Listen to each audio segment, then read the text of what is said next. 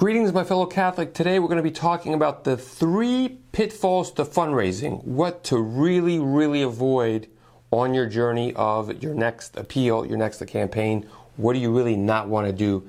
That's what we're going to be covering over the next few minutes. Just a quick introduction before we start. My name is Bree Sokolowski, the founder of CatholicFundraiser.net, a website and an apostolate that's completely dedicated to helping Catholics just like you with their fundraising. And I assist apostolates, whether you're starting out or you're well on your way and you're just looking for fresh ideas. That is my specifics, you could say, on what I do.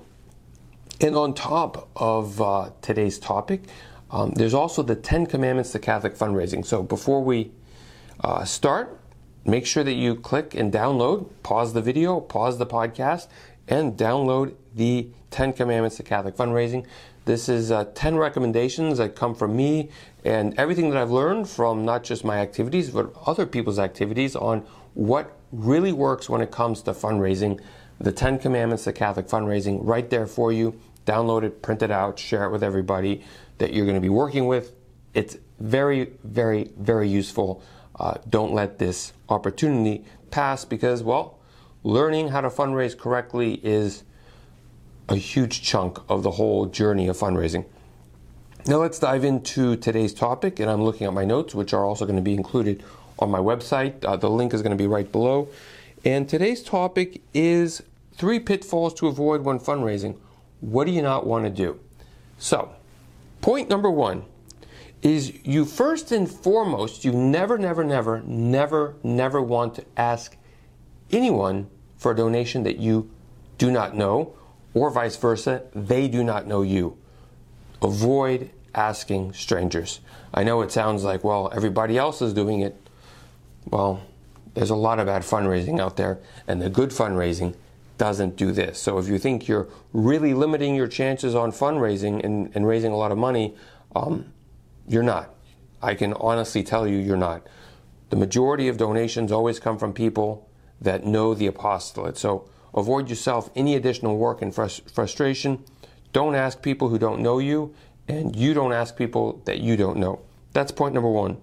Point number 2 is avoid being unpersonable and indirect. So unpersonable means avoid the generic donation request. And this is the one that you pretty much either send out a newsletter and in the back, you have your donation form. Sure, you can do this every now and again, but that's not going to raise you a lot of money. I would, in general, avoid those types of fundraising. Yes, you could have the form, but if you're actually doing a campaign, you want to avoid being indirect and you want to avoid being unpersonable, which means the best way of looking at it is flipping it around, saying be personable. State the person's name. Trying to be as direct, but also one-to-one as possible. Try and make each letter as unique as possible for each individual, which goes back to the point of avoid being unpersonable. Don't just lump everybody in a big bucket. Your donors, your non-donors, the people that you don't know, the people that you kind of know, the people that have been around you for years. Don't try and lump them all together and say, look, let's just make one letter for everybody. Really avoid doing that. And the point of being indirect. If you're asking for a donation, make sure that they know it. Say, I'm asking for a donation. And point number 3 is avoid not explaining why you need the money. And to be more clear on this, it's not enough to say that you're a nonprofit. It's not enough to say that you're a Catholic apostolate. It's not enough to say that you're Catholic and I'm Catholic.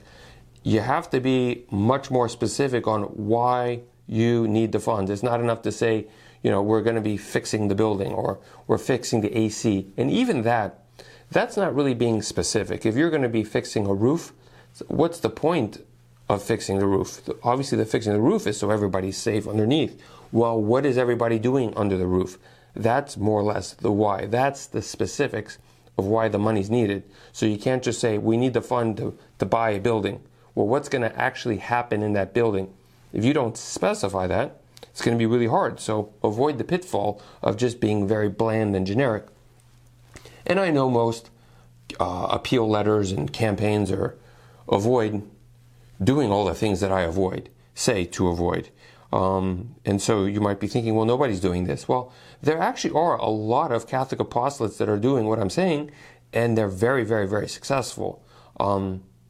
That's the benefit of looking from the inside and knowing what works. When you're looking outside and assuming what everybody's doing is either working or not working, but definitely thinking, well, everybody's doing it, so it must be working, that is not very good thinking specifically when it comes to fundraising. So those are my 3 pitfalls to avoid when fundraising. If you have any questions, just reach out to me and share this with an apostolate that you think might benefit. Share this with your leadership team, but definitely spread the message and definitely reach out if necessary. God love you, and speak to you soon. Bye-bye.